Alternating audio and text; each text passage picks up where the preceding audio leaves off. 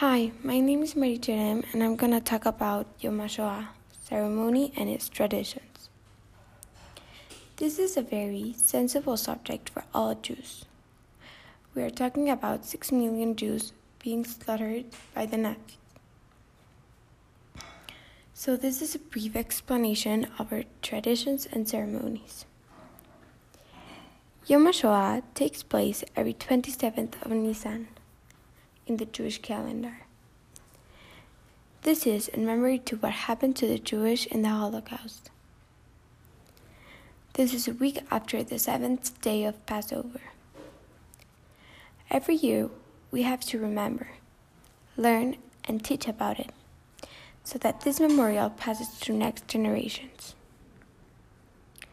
What happened in those days should never be repeated. This is a very serious and important subject. For all people to keep in mind that what happened, there's a siren. Since early 1960s, the sound of a siren stops traffic throughout the state of Israel for 2 minutes of silence. And the day of Yom HaShoah, what they do means a lot. It means that what happened and what shouldn't have happened.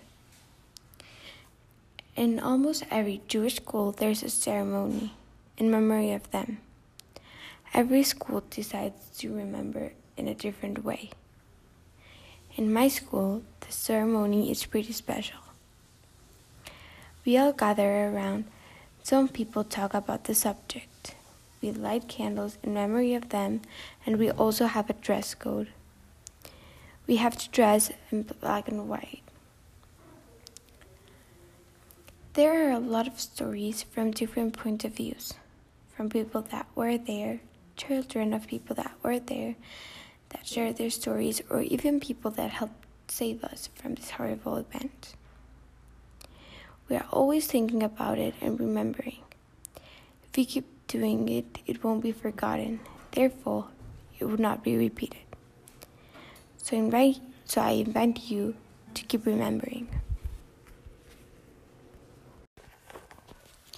Yom HaZikaron is a very special day for Jewish people. It represents the fallen soldiers from Israel.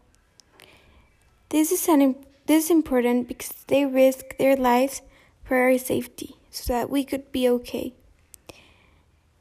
What some people aren't realizing is that they had families waiting for them to return home. Some of them are parents, sisters, brothers, daughters, and sons. Those soldiers deserve to be remembered forever and be in all of our minds. In Israel, all places of entertainment are closed that day. Theaters, cinemas, nightclubs, etc. In that same day, there is a siren that is heard throughout the country. Twice that day, during which the entire country stays in silence for 2 minutes. They all stop from what they're doing.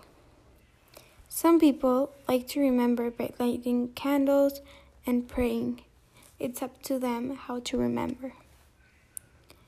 Today and always, we think of those who saved our lives, and we are forever grateful.